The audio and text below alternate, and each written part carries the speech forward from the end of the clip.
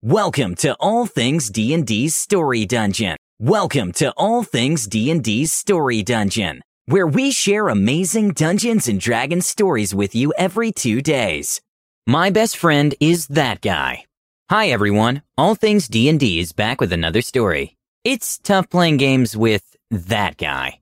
It's even harder when that guy is your best friend and roommate.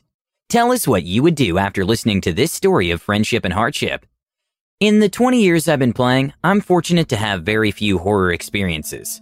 I guess that's because for the majority of that time, I've been lucky to have had GM'd for the same group. As time goes by, people get married, get jobs, move, schedule conflicts, and basically life arises. And this group eventually went from gaming twice a week to once a month, and eventually not at all.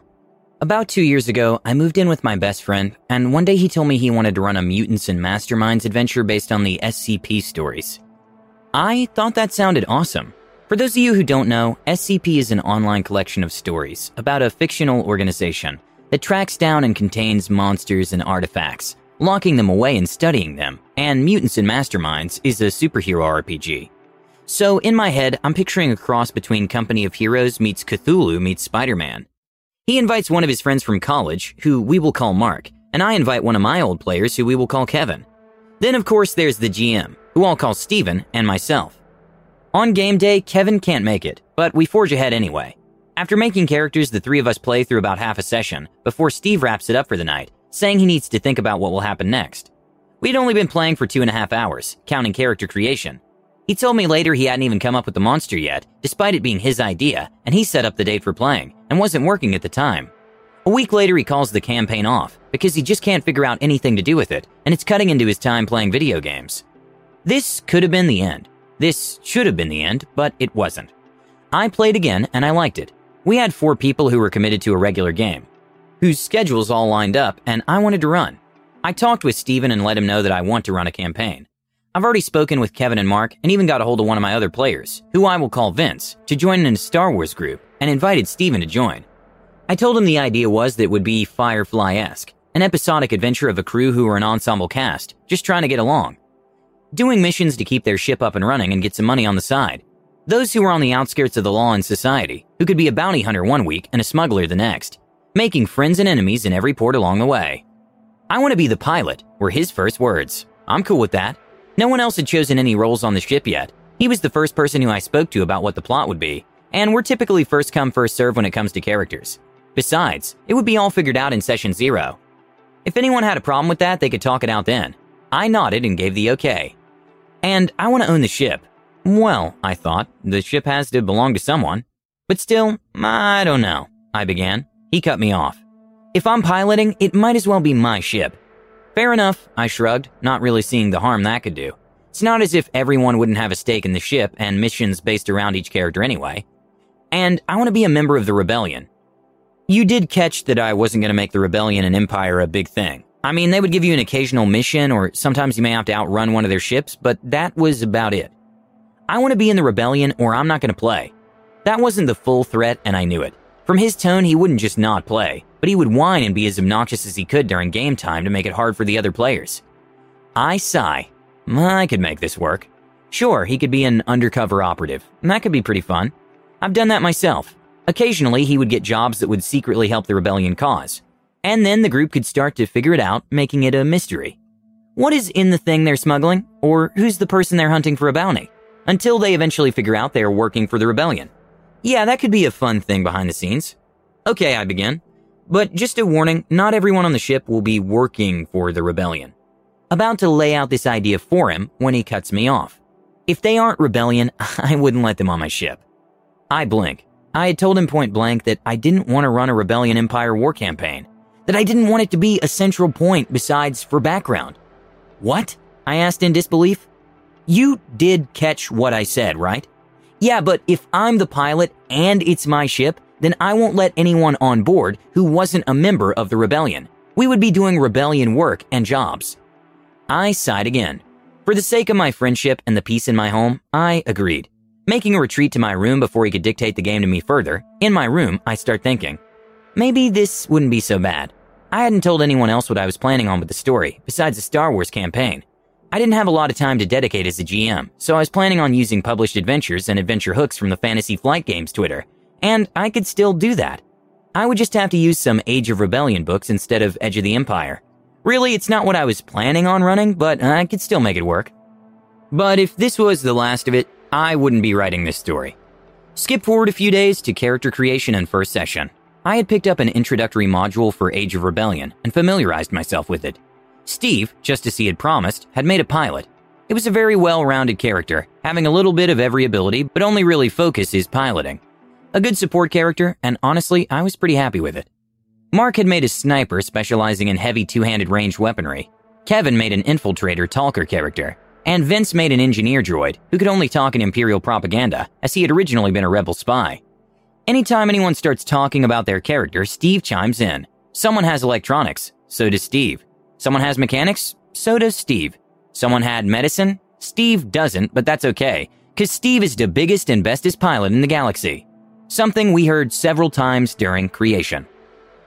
This module begins with the group going to a rebel base under assault.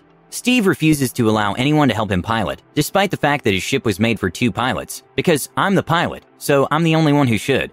Besides, I'm the biggest and bestest pilot in the rebellion, so I don't need your help. They're being pursued by TIE fighters and have to fly through a cavern with long-hanging stalactites and stalagmites while under fire, plus at a penalty without a co-pilot.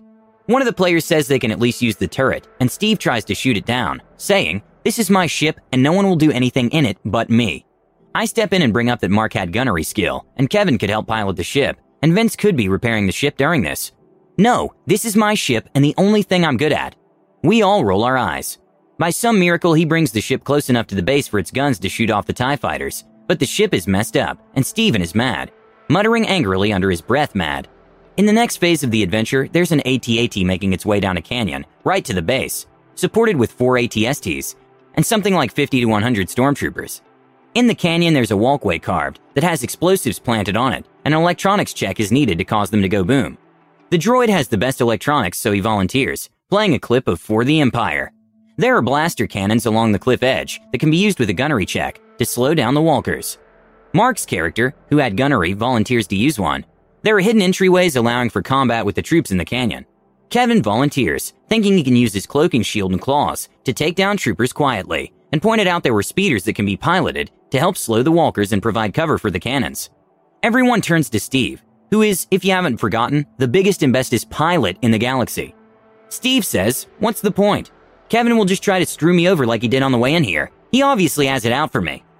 I wanted to explode, but thankfully the rest of the group had my back. They reminded him how he refused to let them do anything. He didn't let the gunner shoot, he didn't let the co-pilot, he didn't let the mechanic fix, and instead they had to watch him do everything. He sighed and dropped the point, still shooting daggers at me, and tried to figure out where best to go. He was reminded once again about the speeders, but just shook his head and muttered something about me. I could do the explosives. I have 1 rank in computer. The droid had 3. I could use the turret. I have 1 rank in gunnery. The gunner had 3.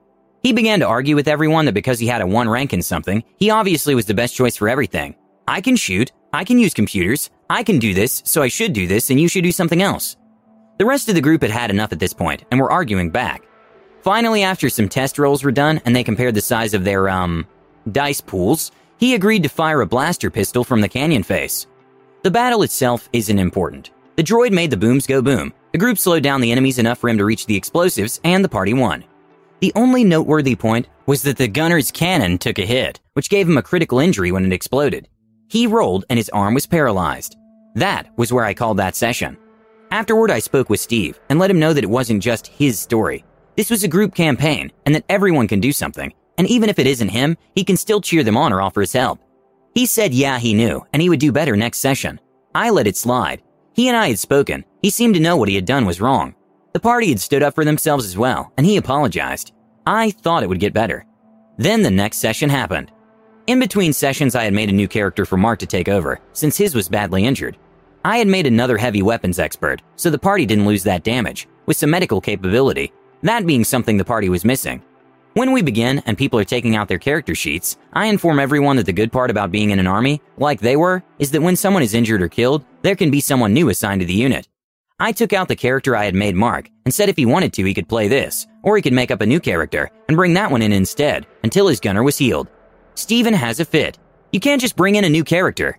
Why not? I ask in a calm voice. I am very proud that I stayed in a calm, reasonable voice for this entire fight. Because you just can't. Yes, Mark can if he chooses to. How are you going to explain it in-game? It doesn't make any sense. I'm pretty sure I just did. There's someone new assigned to your unit. Where are they going to come from? The rebellion, of course. But what about party cohesion? You're in the army. Your cohesion is whoever you're ordered to be with. Besides, it's not permanent, and this character fills a void you were missing. He's not only a heavy weapon specialist like Mark's old character, but also a medic. I say with a smile, handing the sheet over to Mark. Again, that is if you choose to use him. Like I said, you can build a new... The rebellion won't fix him up. He's just some random soldier. I can almost hear him saying, he's not my awesome bestest pilot in the galaxy. Looking back at Steven, why not? The rebellion has an entire medical fleet, and he'll get a baseline prosthetic arm, not anything special that'll give him bonuses. That is if the Bacta doesn't take care of it. This fight went on for nearly 5 minutes, with poor Mark caught in the middle. Finally, Steven plays his trump card. If I was injured, I wouldn't want to bring in a new character or be healed. I'd want to play through it. Mark sighed. It's okay. I'll stick with my gunner. Looking dejected, he handed me back the sheet. He had actually been excited about the medic, eyes lighting up, looking over, pointing out interesting things it could do. Steve looked triumphant. Are you sure? You don't need to let Steven dictate your character. You're a two-handed specialist who lost a hand. The weapons you could use you don't have any ranks in. Plus you have a penalty from the injury, and if you take a crit, it's guaranteed to be worse. On top of that, your armor is ruined from the explosion, so you're defenseless. This isn't Steven's decision to make. It's not his character, it's yours. Yeah, I guess I'm sure. With Mark having made his decision, there was nothing else I could do. Okay. I guess you can go to the quartermaster and get a new set of armor, and a blaster pistol so you can have a weapon. No, he can't. We don't have time. Again, Steven butts in. I guess I won't, Mark says, giving in. I let Mark know he could, but he shakes his head no and asks to move on. In the next section of the adventure, it's revealed there's a traitor, and it's up to the party to figure out who it is. The group narrows down its list of suspects and splits. Half the group goes to do background research, and half go to interrogate the first suspect. Steven decides to take Mark with him and talk to the suspect because he has a rank in intimidation, so he can do it. But I have more ranks in intimidate and persuasion and a higher presence, Kevin began, being a talking specialist at that. It's okay, I have one rank, and I want to do it, and I'll do it better. Okay, said Kevin, just absolutely done with it. I'd rather go with and help with research. I'm pretty hurt, Mark began. I'm about to confront a traitor. You're the only other fighter here, and I want some protection. Kevin and I scoffed, remembering that close quarters combat was a specialty of Kevin's. I stuck with the droid in Kevin's character, letting them know what they found could be fed to the interrogators and help them with their checks. A few checks in and I hear, I want to interrogate the suspect, Steven announces loudly, speaking over me while I was in the middle of letting them know what they found. Okay, hold on just 1 second. Let me finish with them. No, I want to interrogate him. I got that, but I'm with the other party, and they can wait until after I talk to him. What they're doing doesn't matter anyway. Vince says, just do it. You can come back to us. Giving me a long-suffering look that only a big brother can. Note, he's not my big brother, but he is Kevin's. Okay, I say, turning my attention to Steven. What's the plan? Me and Kevin are going to interrogate the first suspect. I want to do it. Steven starts questioning and rolls a success, but a despair. A despair is a crit bad thing. The man, realizing that he had been found, pulls out his blaster and shoots Steven in the face with a stun bolt, knocking him out. But that's not fair. I have one rank in intimidation. Yes, responded Vince, and he's a trained Imperial spy who realized his cover was blown and protected himself. Maybe next time let the person who specialized in talking do the talking, or let the researchers finish the research, because we had just found that out and could have warned you. Mark goes down next. The guy who didn't want to be there and was forced to by Steven goes down. Since he already had a critical injury, he took another one. This time he loses his entire arm, and the spy escapes. I ask Mark if he wants to bring in a new character, because this is the time I could. Someone could have seen what happened and come along, I reason, pulling out the backup character I had made. No, he doesn't, Steven shouted. Mark rolled his eyes and shook his head. The group tracks down the villain, and the guy who is a two-handed ranged weapon specialist is forced to fight the martial artist with one arm, no armor, and no weapon already injured. He goes down in the first round and gets a new critical injury, now permanently paralyzed from the waist down. And before the villain is taken out, Steven, who was so proud of his one rank in ranged light, crit misses, hitting Mark and giving him one final injury, causing permanent brain damage. After they won the fight, Steven said he needed a break. I stayed behind and spoke with Steven while everyone left. I really messed up tonight. Yeah, I'm ashamed of how I behaved in this game so far. You should be. It's because of me Mark needs a new character, isn't it? Yeah, I'm gonna stay out the rest of the night. That's probably a good idea. I'll tell the guys you're not feeling well. Thanks. We finished that night's session without Steven, and in the next week he texted a personal apology to every player. Despite all of us agreeing to give him another chance, he didn't play the next week either. That was the last session as life once again reared its ugly head. To me, he didn't just apologize for railroading, for pushing around the other players, but also for forcing me to run a game that I didn't want to run. That surprised me. I thought he had forgotten that. Though we're no longer roommates, Steven is still one of my best friends. We speak at least once a week. He's one of the most generous and caring people I know. He's the kind of man who will give you the shirt off his back and ask you if you're okay while doing it. He loves to tell stories and wants to help make the world a better place, even if he doesn't know how to. He will talk about video games and anime and cars for hours and will help you move, even if you moved the weekend before. And I mean lifting the heavy stuff too. I put this here because it's easy to judge someone based on their worst times, but with him, those moments are fleeting. This is who he normally is.